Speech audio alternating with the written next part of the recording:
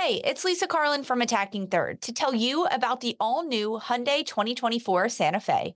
It's equipped with everything you need to break free from the dull work week and embark on an adventurous weekend. The Hyundai Santa Fe features available all-wheel drive, standard third-row seating, plus available dual wireless charging pads, ensuring that you can take on any adventure. It's ski season, and with the all-new Hyundai 2024 Santa Fe, I can easily load the car with all my gear plus my friends in the third row and make it right to the base of the slopes with all-wheel drive. Learn more about the all-new Hyundai Santa Fe at HyundaiUSA.com. Call 562-314-4603 for complete details. Finding the right cleat can be transformative. Believe me, I've worn plenty during my career. So getting the right balance is crucial. The cleat needs to feel good on your foot, but also feel good connecting with the ball.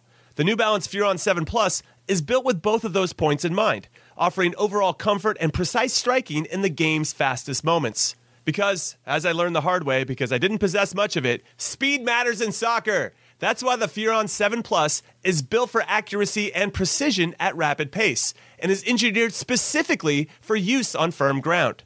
Why is this the ideal cleat, I hear you ask? Well, not to get too scientific, but the Furon 7 Plus offers a lightweight yet supportive hypo-knit with mesh lining upper construction and is paired with offset lacing for a truer strike of the ball, which is a long way of me saying that your game will immediately get better when these are on your feet. Learn more and purchase the Furon at newbalance.com.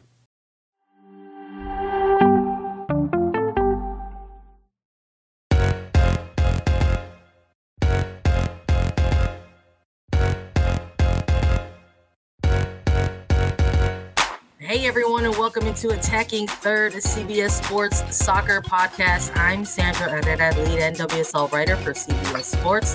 Joined today, as always, with my colleague and co-host Lisa Roman, analyst and broadcaster for CBS Sports. In today's episode, we're chatting all things news and notes across the globe of women's soccer, and of course, a bit about some World Cup prep because we are just roughly under 2 months out from the World Cup. We've got a lot to get through, but before we take a deep dive on everything, a quick reminder. Go ahead and subscribe to us on YouTube. Also, as a podcast, leave us a rating and review. That helps us out so much here at A3. Follow, like, and download so that you never miss out on a single episode. And good morning. Good morning. How you doing, bud? I'm good. You know, allergies can be tough sometimes. You get down and out a little bit, but I'm good. Excited to chat about all things happening around the world of women's football today, especially with you, as always. You're a champ. You're a champ. I feel you on the allergies. It's like you always have that like initial excitement when the weather finally matches the calendar and you're like, yay, sunshine and warmth, etc. And then there's something about that pollen that's just floating around in the air, and then it just attacks you.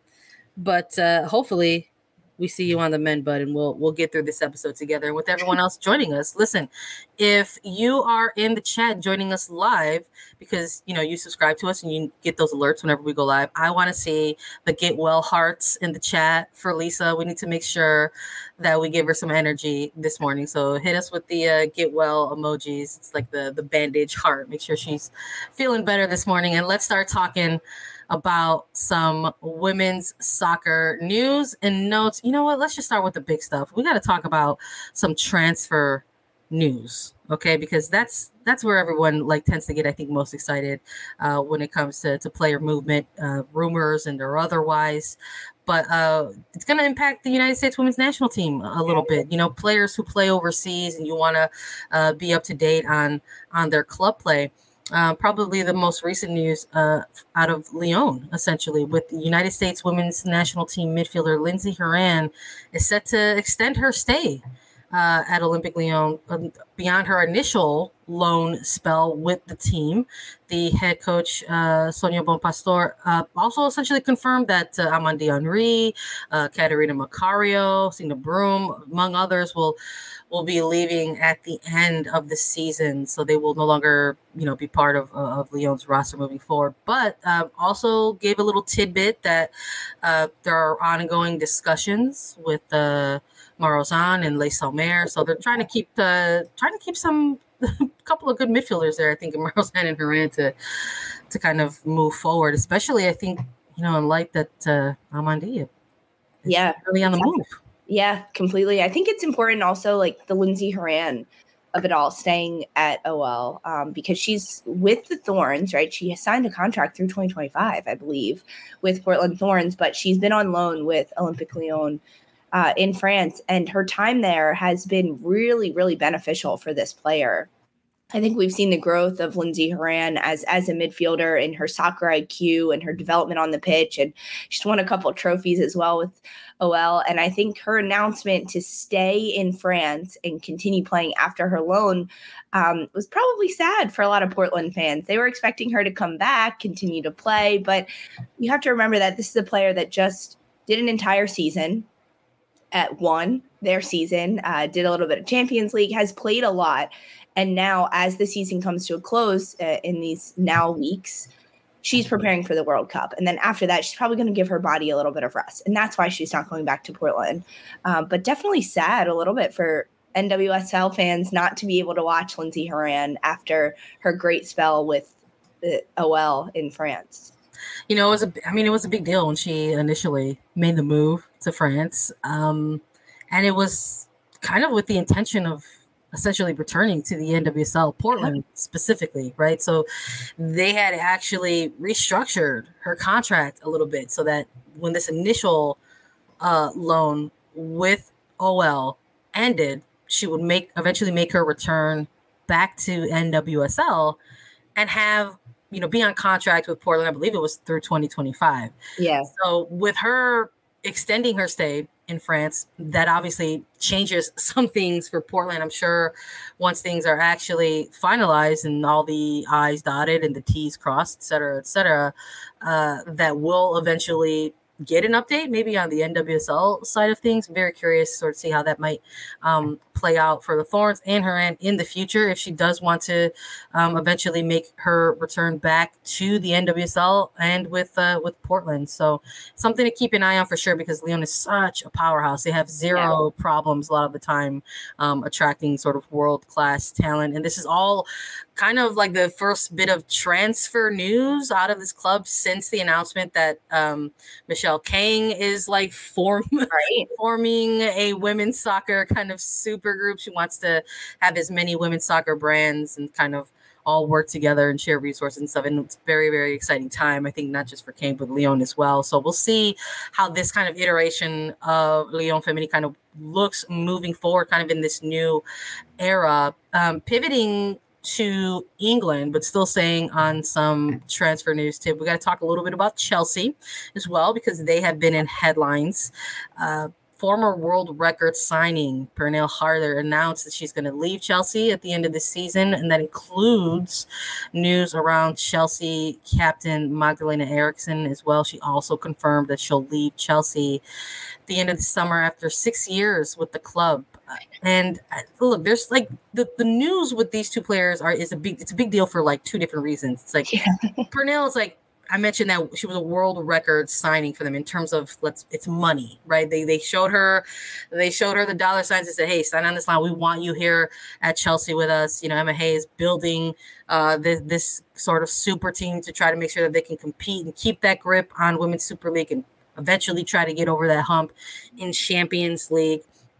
And then for Eriksson, it's really big news just because of her long tenure with Chelsea and everything that she's accomplished. Yeah, Eriksson's been there since 2017. Like crazy. And both their contracts were set to end at the end of this year. So I don't think it's a massive surprise. I mean, it is a big surprise and definitely a big shock with how long they've been there, but it's been a long time, right? I mean, Pernille Harder joined Chelsea in 2020. That was a 3-year contract. And the run that Chelsea went on since then with Emma Hayes, they won 2 WSL titles, Champions League final in 2021. Like they have reached so much success. And the videos coming out of them saying that they weren't going to renew their contracts, like making me cry over here. It put you in your feels. No, Yeah. it's a lot. I think look, there was a lot of joy, I think, when Harder made her arrival to Chelsea. It's well documented on record out there that the two are partners. They do a lot of great work for LGBTQ causes. And so there was a lot of excitement to have these two reunited in Chelsea. And now it's rumored that they're going to both head to Bayern Munich. It'll be a return to the Frauen Bundesliga for Harder, where she has absolutely excelled in previous years with Wolfsburg specifically. So it'll be interesting to see how that team looks with the two of them together, possibly contending for titles in Bundesliga. We'll see, but it was a chunk of news that I think maybe had Chelsea fans feel bad for a little bit, just because it kind of came also on the heels of Frank Kirby's announcement that she's going to be out for the foreseeable future with Chelsea, but not only for club, going to miss out on the World Cup as well. So it sort of felt like this kind of 1-2 combo, perhaps, if you're a fan of the Blues. But don't get too down. Don't get too down, because Chelsea are in contention for some cool things still this season. And of course, we'll chat a little bit about that as well. But another bit of news before we pivot into some more Chelsea related things. There's some rumors tied to Chelsea that we want to talk about a little later in the show. But we're going to close out this portion of the news and notes segment with some NWSL related news as well. Gotham, with some cool news out of Wednesday morning, announced a partnership with SL Benfica. Benfica, one of the world's most historic and best-known football clubs, and Gotham FC, the top-ranked club in the NWSL, are excited to announce a transformative partnership aimed at advancing women's soccer development and expanding their global reach. The statement read this morning. I liked to see this in my inbox this morning. It was cool to see more of this throughout NWSL. These they're referred to as these strategic partnerships between NWSL sides and a lot of European clubs, clubs that have typically featured in Champions League. We saw the announcement of Red Stars and Wolfsburg earlier in the 2023 season, kind of to open up the new year. And prior to Michelle King having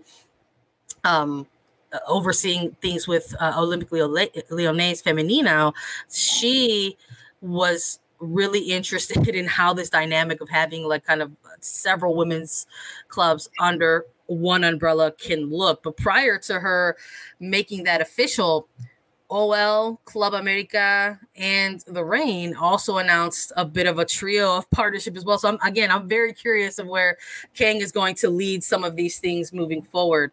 What does that mean for Club America, who had engaged in this strategic partnership with OL Reign, who is now up for sale, and Lyon, who now has a specific executive board to kind of report to with King at the helm. So we're seeing a lot more of these in NWSL, and I'm all for it. I think they're unique, and they provide certain resources and opportunities that maybe you think a little bit outside of the box for. So I'm curious as to how what we'll see between Gotham and Benfica, between the two of them in the early stages of this partnership. Yeah, I'm excited to see kind of how it unfolds. I definitely think Gotham was taking a look at some of the other clubs, as you mentioned, that have partnerships with overseas clubs and kind of how that has benefited them. Like the first thing that comes to mind is always Chicago Red Stars and Wolfsburg and their partnership that allowed Tierna Davidson to train in the Red Stars off season. She was coming back from her ACL injury, and Chicago Red Stars weren't playing games and they weren't having organized training. And instead of training on her own to get back into shape, she went over to Wolfsburg and started training with them and playing with them as a training player, which allowed her, coming back from that ACL injury, to get back on the pitch a little bit faster, I believe. So to me, that's like one of the examples that just jumps out in my mind as a really good way to kind of utilize both of these clubs and sending personnel back and forth and things like that. Yeah, we're sticking with Wolfsburg. So, we already have seen it. We saw the announcement of Sandra Stark from Wolfsburg to the Red Stars on a short loan. She will be with the Red Stars, I believe, through June, ahead of, the World Cup.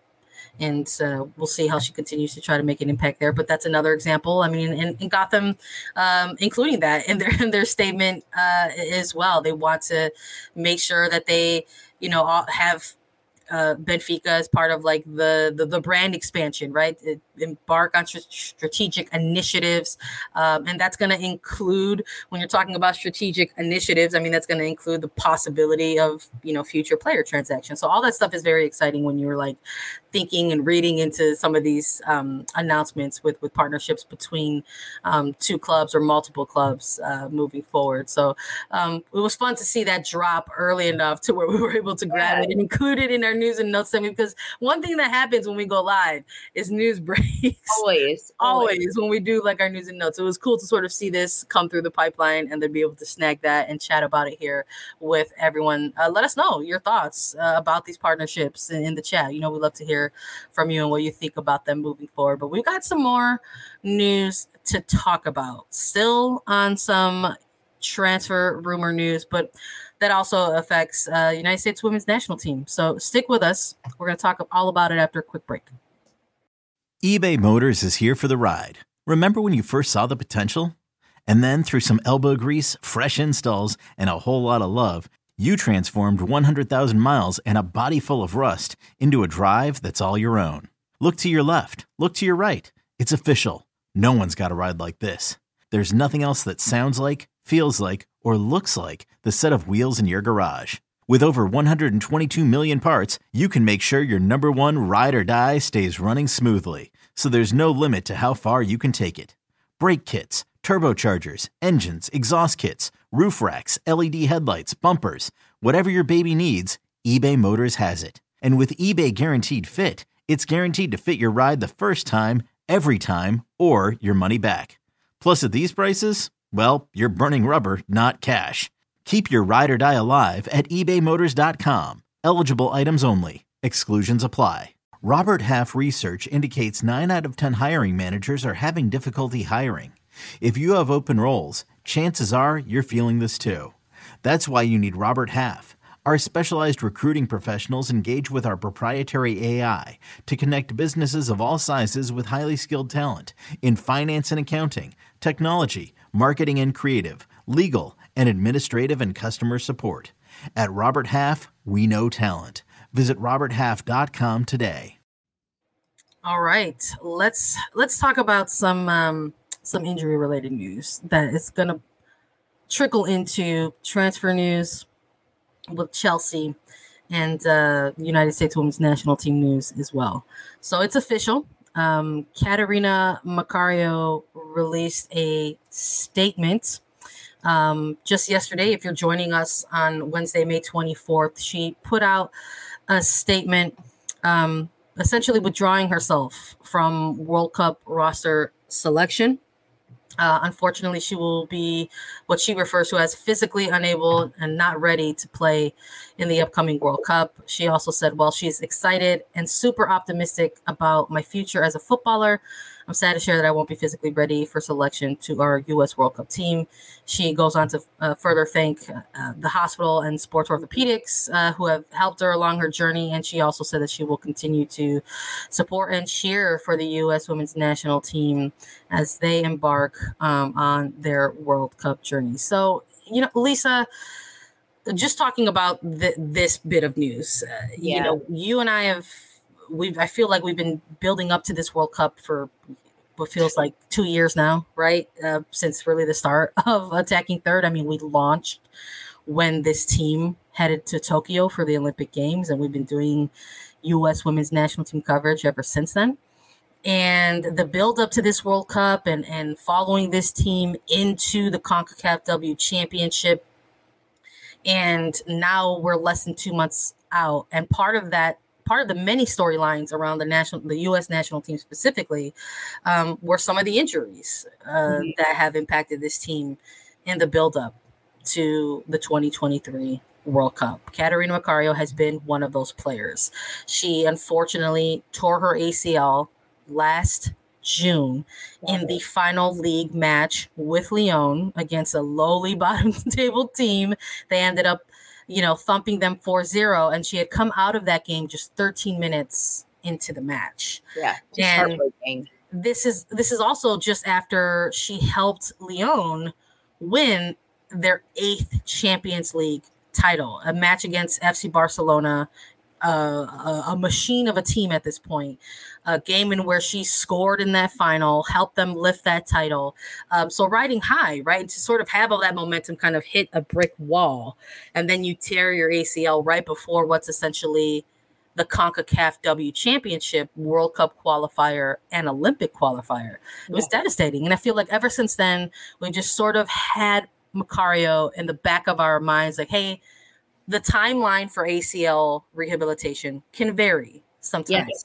Yes. Is there still a shot? And now this is sort of like, as the time went on, we sort of felt like the timeline was getting shorter and shorter and shorter. And even though in the back of your head, you're like, it's not looking good, there's something about when it comes from a player, right, and the player says, I'm done. It just hits a little different. Completely. I mean, she's so young, 23 years old. The future, there's a long future for Catarina Macario, but I think a lot of fans, as you talked about last June, was kind of like, as soon as this happened, I mean, I remember watching that game where she went down and then we find out it's her ACL. Everyone starts doing math. They're like, okay, when does the World Cup start? When could she possibly be back? And as you mentioned, the recovery for ACLs varies drastically.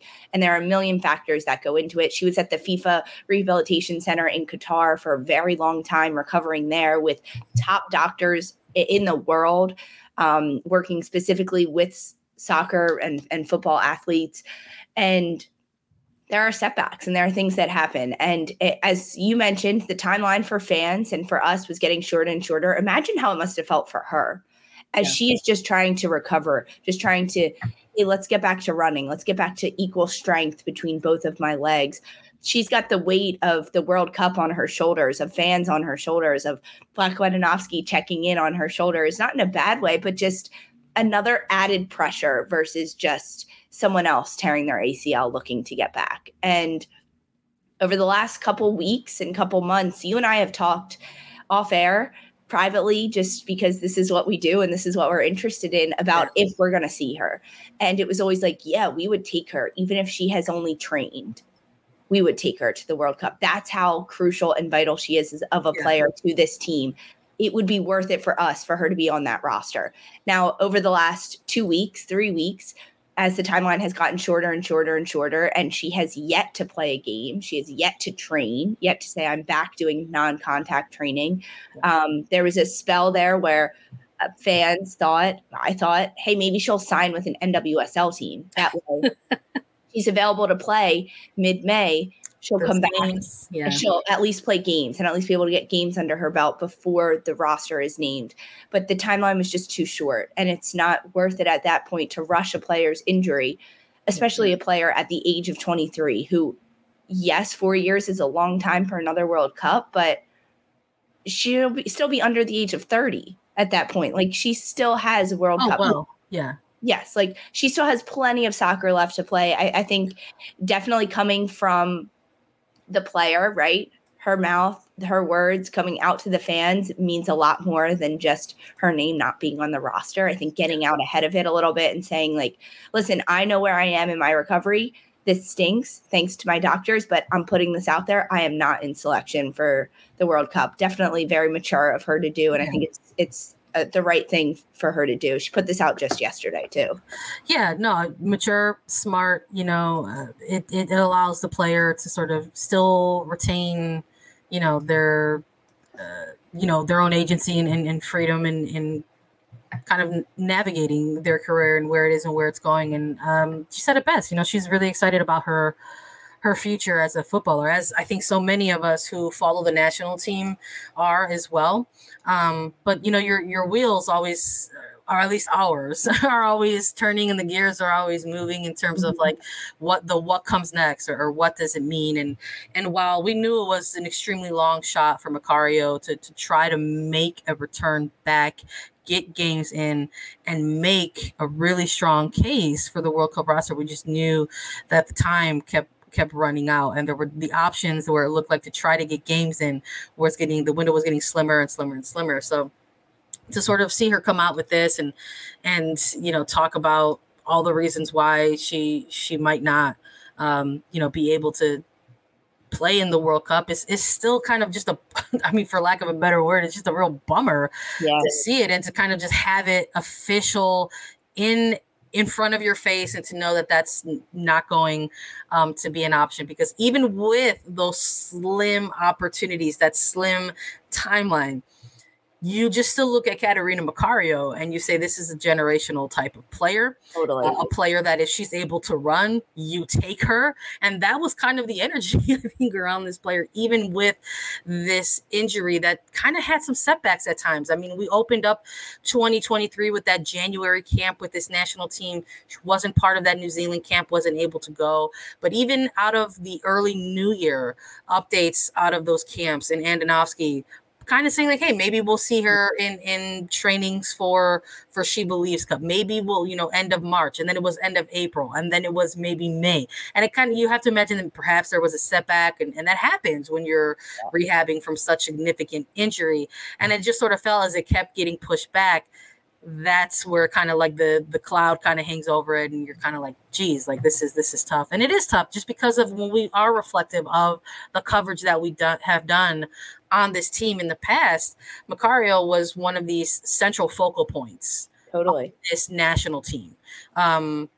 When everything went through for her FIFA transfer and she was able to represent the United States, this was a player alongside Smith and Swanson with Lavelle in support that was going to be a focal part of this team's attack. I mean, it was essentially confirmed by Andonovski coming out of some She Believes Cup windows, I believe in 2021, that they wanted to see that trio or quartet of players continue to get as much time as possible together. And you have Andonovski even confirming that out of those final April windows against Ireland, saying, listen, Macario's been out, but this team was still going to be centered around Smith and Swanson. And now Swanson is out. So what does that mean for this national team moving forward? Who can possibly find themselves on this roster? Macario's been a player who's typically been listed as a midfielder for Andonovski on these national team camps, but she is such a versatile player that she can drop lower into the mid. Totally. Can ideally be your false nine, or she can lead that front line. And I think with Alex Morgan's, recent return to form out of 2022 and now 2023, that is kind of your center target kind of forward that you're going to ask to do a lot of different things alongside your wingers. And it sort of looked like maybe at some point it was going to be a Macario Morgan kind of 1-2 combination, that maybe Morgan would come in support versus actually kind of get these starts. We heard from the coaching staff that veterans who are on the team are going to be relied upon in a different lens moving forward. So now that you've got not just Macario out, but Swanson out, I think it presents different scenarios for the coaching staff and how they're going to evaluate or what they're going to rate as more important when they put together this final roster. Is it going to be more important to have a center forward option as a backup to Alex Morgan to take? Is it going to be more important, or is it going to be more important to have a more kind of creative, agile, kind of attacking style player? Who does it leave room for? Yeah. So, I wrote all about this on .com. Everybody can go and read it, because I felt real down bad about Catarina Macario officially withdrawing, and I said, we got to write about it. And so check it out if you want to see it or read it. But I think when you have a Swanson out, when you have a Macario out, these players that the attack was going to be centered around, there's some different routes that coaching staff can go to here when it comes to making a selection on this roster. Yeah, completely. I mean, there's a lot of different players they can bring. And the fact that it's not just Macario, but it is Swanson too, it adds another layer of pain, hurt, question marks to this team and kind of what's going to happen. And we're still dealing with the top of the top of the top, right? You even look at someone like an Alyssa Thompson, who #1 draft pick, playing with Angel City, getting goals, stepping in as a professional and pretty much seamlessly. I think that's a good option as well. But I like that you're plugging your article. We're actually going to talk about it next week a lot. We'll do like a U.S. women's national team roster prediction drop, what we want to do, who we want to see going to the World Cup, things like that, where we can really dive into all of this. Because, I mean, this announcement yesterday breaks a lot of people's hearts, but prayers are with you, Catarina Macario. Good thoughts, good vibes. You'll get back there. There's plenty more soccer to be played down the road. Look, and it's close. She's already rumored and tied to sign with Chelsea. We're just talking about the different bit of transfer news out of Europe, and this is absolutely one of them. Emma Hayes has Catarina Macario in her sights. It's been reported already that it is subject to a medical evaluation. Yep. So that's about as close as you can get to sort of saying, hey, this is going to be my next club. You have your current club coach in Pastor at Lyon saying she's also confirming that she's not going to be back. There's just a lot already here that you can pluck from and say Macario is on the move to Chelsea. And but again, that's the caliber of player this is, that you want to continue to build with this player, even as she is nearing her return from an ACL. And I think if you're a Chelsea fan, you absolutely have to be excited about that. You have to be hyped for it. I mean, look, they've got Sam Kerr on a contract till at least 2024. Maybe they've got one more crack maybe at the Champions League if Sam Kerr decides to make a different decision with her career. You want to try to build this team up as much as you can. Lucy's saying it right. Macario has a 10, Sam Kerr has a 9. That's ridiculous. I know, Lucy. As soon as the transfer rumor about Macario going to Chelsea, everyone was like jaw dropped. This is going to be an unstoppable front line. I can't wait to see it. I would love to see it, and I can't wait to see it. It sounds like we're going to see it. The Blues kind of making sure that they're stacking themselves up and are in a good position to stay dominant, not just in Women's Super League, but hopefully get over that hump in Champions League, because there's news out of Paris. Le Parisien has reported that Chelsea will sign Canadian and PSG fullback Ashley Lawrence. And not only are they going to sign her, they're going to sign her to a multi-year deal. So they're just like going out there and picking up players and making these moves. You love to see it. I love to see it because I'm a Chelsea fan. So I'm like, yes, Emma Hayes, go out there, get these players. I mean, again, shout out to Lucy, who's referencing like how we could see Kerr and Macario play. But I mean, the idea of seeing 2 Canadians on a back line for Chelsea is very exciting to me with Buchanan at this point, and now possibly Lawrence as well. So I'm very excited about all the transfer rumors. They're getting stacked from tip to tail. Chelsea's stacked. Absolutely. And they've got some things to win. It's coming down to the final match day in Women's Super League, just like we all thought it would. Let's take a look at the top 4 in the Women's Super League table. If you're joining us live on YouTube, we've got great graphics for you to take a look at. Shout out to our social team. Weekend 21 in Women's Super League, Chelsea number 1 with 55 points. Man United just behind them with 53 points at number 2. Arsenal number 3 with 47 points, and Man City with 44 points. So not as close when it comes to the 3 and 4 on the outside looking in, but it's coming down to the last match with 2 points separating Chelsea and United. Champions League spots on the line as well. Man City looking like they might miss out. I know. Crazy. It's really crazy that City's at the bottom of this. I remember months ago, Sandra, talking about our top 4 teams, and not too much has changed there in terms of our top 4 teams, but I think the order changed a lot. I predicted City much higher in the table heading into the final match week. Yeah, no, same. And I think with Buddy Shaw and her kind of run of form throughout the season this year, we kind of thought, hey, maybe they'll, kind of rally around this player and make some noise. And they did for a little bit, but just not enough to keep up with what Mark Skinner is doing with Manchester United and Emma Hayes and Chelsea as well. So keep your eyes on the final matches.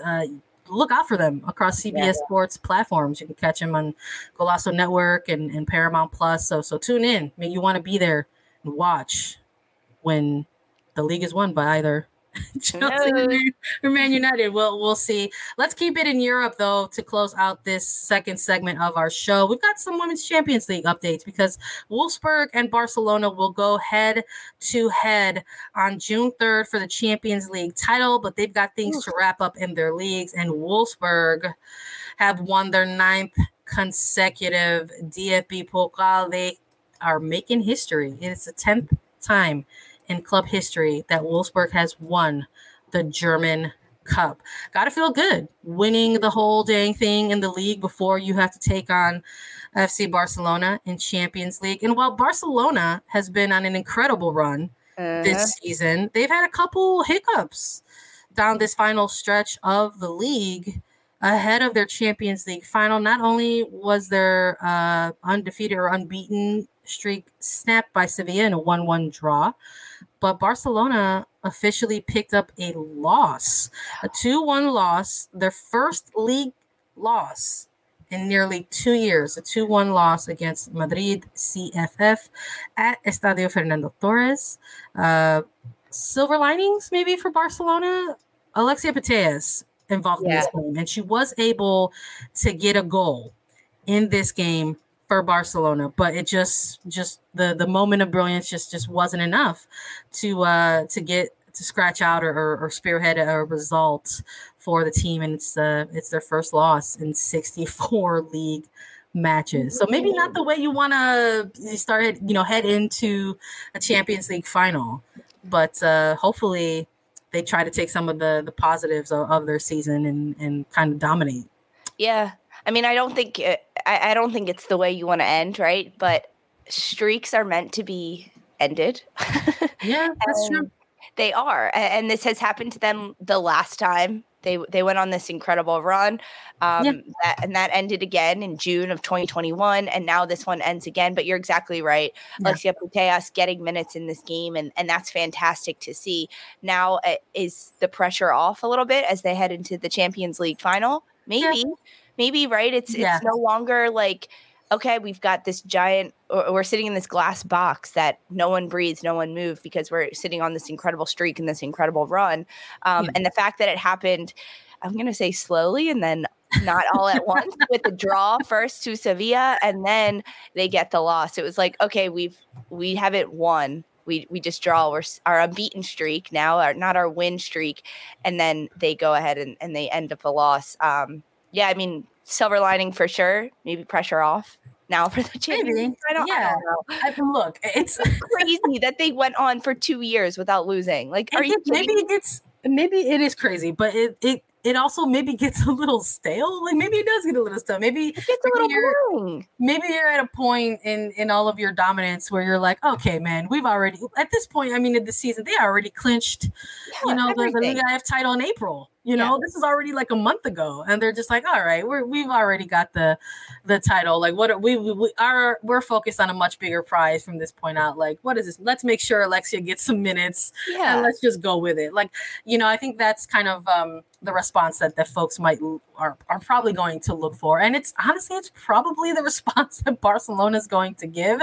I mean, what type of lethal machine wouldn't want to give a false sense of security to their opposition? It's like we're like, it's almost like we're reaching or pulling at a thread that isn't even there. It's like, oh, Barcelona got their first loss, and it's just like, it's also their first loss in like 60 plus games, and they also won the league with 85 points and a goal difference of 108. They're fine. It's like they're fine. They've got Amati, they've got Diana Bonmati. They've got Carolyn Graham-Hanson. They've got Alexia Putellas apparently scoring goals before they head off to the Champions League. So it'll build up to a good match for sure. But congratulations to Wolfsburg and Barcelona for respectively winning their leagues.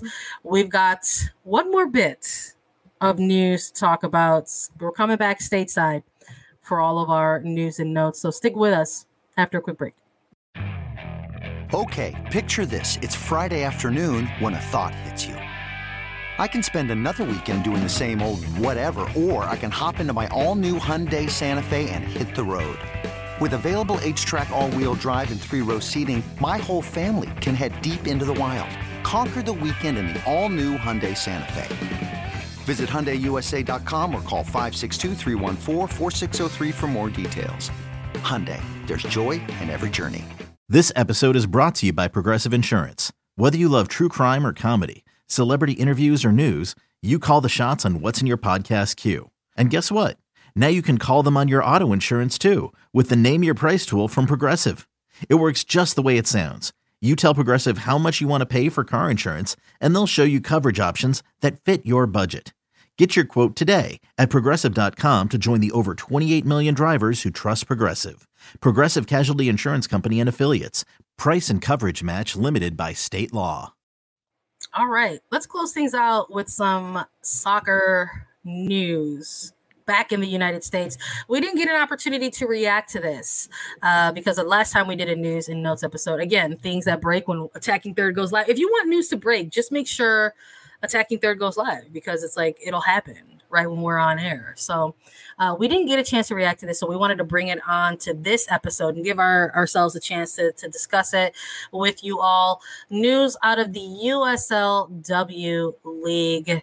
Shout out to President Amanda Vandervoort. We actually had an interview with her some time ago, so make sure you go and check it out, because there was a lot of good information. But the USL Super League will launch in 2024, and the new update is that it is going to launch not as a second tier league as it was initially announced, but as a first division league in the United States. Big news. Massive. This is massive, coming out of the USL Super League and the W League that is to join. It was already going to be exciting because we need more women's professional leagues in the United States and more opportunity for teams to compete at a really high level. And when this was announced that it was going to be a Division I league, it basically saying that this will be in direct competition with the NWSL. Now, the teams that the USL Super League have announced across the country are in direct competition with the NWSL based on where they are and kind of how that all breaks out. But is this at all a concern because of how the NWSL has just made it to its 10th year? And that was a huge celebration because former leagues haven't done it. And now we get this competition, plus the expansion teams in the NWSL. This means that there's going to be like 25 Division I top tier women's professional teams in the country in the next year or so, which is like mind-boggling to me. Yeah. I'm so excited about it, but there's so many question marks still to come about what this all means for the landscape. Yeah, no, I'm eager to see if if everything gets approved. I mean, it sounds like it has for the most part. I know US Soccer there are certain things you have to go through to qualify for a first division league. So I think it was important that in this announcement that USL said, hey, we're not going to be second division. We want to launch as a first division in 2024.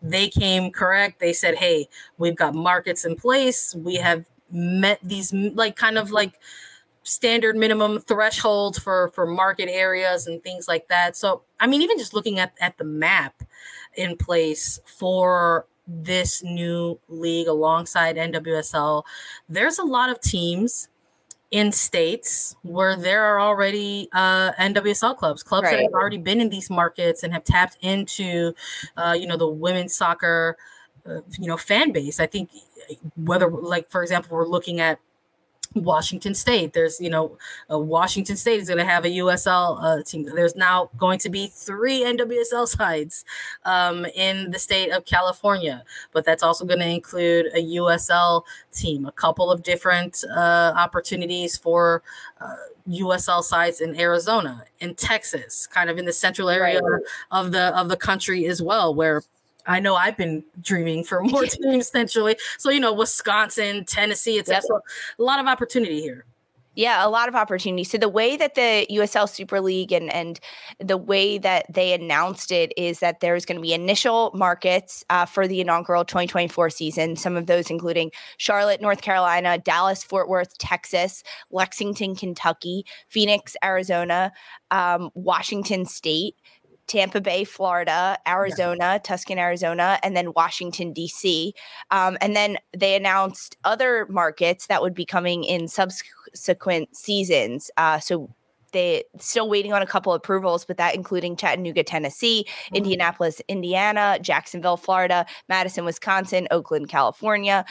So they've already put out there a number of cities that are already going to have them. They've got approval and they're ready to hit the ground running in 2024. And then a couple more that it's like, okay, these are our top ones to get into play. They just need to nail down a stadium and a couple other details need to be wrinkled out before they can get into play. But yeah, I mean, competition. I mean, things. Also, like Washington, D.C., like the fact that it's very specifically Washington, D.C., there's already Washington Spirit there in Washington, D.C. That's the only one so far that's like in direct city competition that has been announced so far.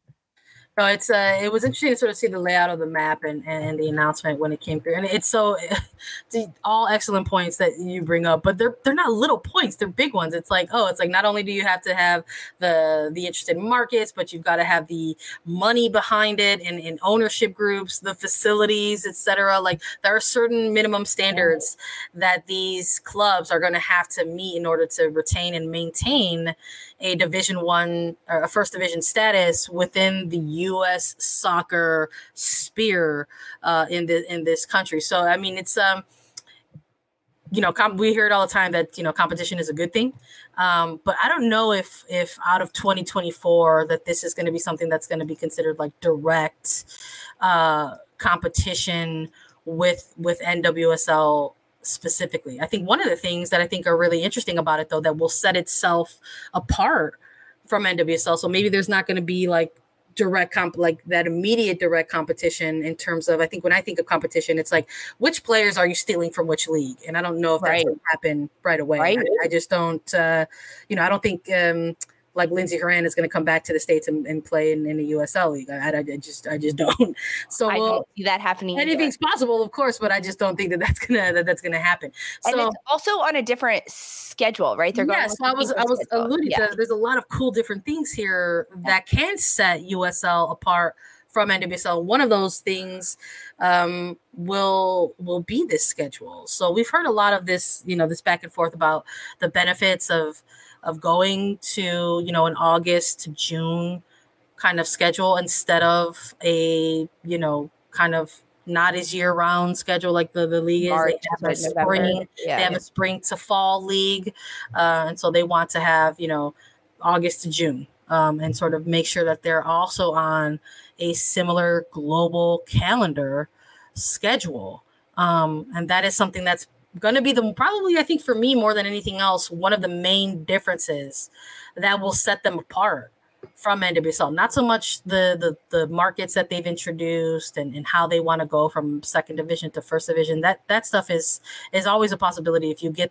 all of those right pieces in place, whether it's the money, the investment, and facilities. Yeah. I think what's really going to help set them apart and might attract some players will be the difference in calendar. I do too. I really think that's a big change that a lot of people have kind of circled and their eyes have drawn to it. They just make some interesting points, like the fact that in this inaugural 2024 season set to kick off in August, they're aiming to have 10 to 12 teams when only 8 are initially announced as being able and ready to go. Now, they have a bit more time than, say, the NWSL season that is having Utah Royals in the Bay Area joining in January, right? That's when they need to be ready to go of 2024. This is August of 2024, but still, I think like the idea is there, right? This needs to happen.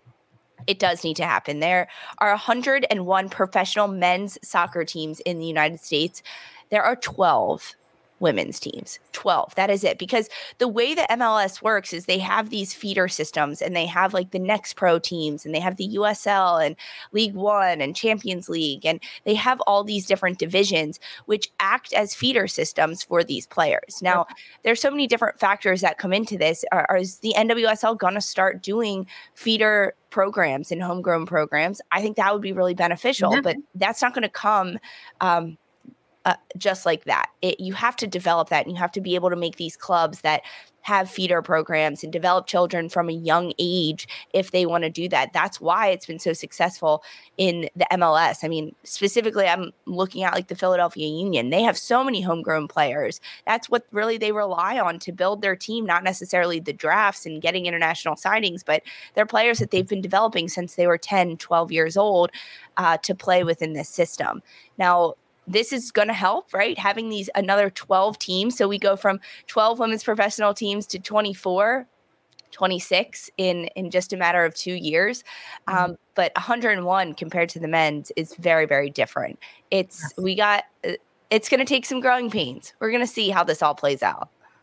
Yeah, I'm excited to see if they're going to stick with with the 8 teams, if there's going to be, maybe, They want 10 to 12. Maybe if they expand it to at least 10, I'm very, very curious about it. I think even some of the ownership groups that are like even attached to, to have interest in this. I mean, the club out of Tucson, Arizona has John Perlman and Jeff Arnold as part of their like ownership structure. I mean, Tim Tebow, part of like Jacksonville, Florida's potential ownership, and we've seen a lot out of Forward Madison and Oakland Roots as well. And these are the clubs that want to, add a women's side into their soccer portfolio. So,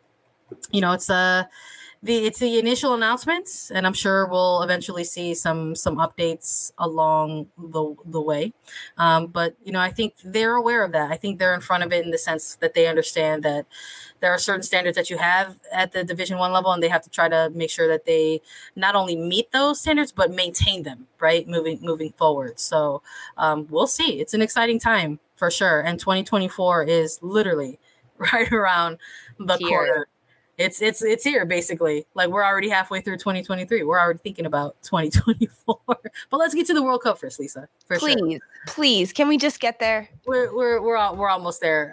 Thanks everybody for joining us along on this episode. That's all we've got for you today. We hope you enjoyed everything that we chatted about. Make sure you tune in along the way for all of our content in the pipeline. Download, follow, listen to us anywhere you get your podcast. Subscribe to us on YouTube at youtube.com/attacking3rd. And we'll be back with more content for you. Stay tuned. Sandra Hernandez Roman was Attacking 3rd.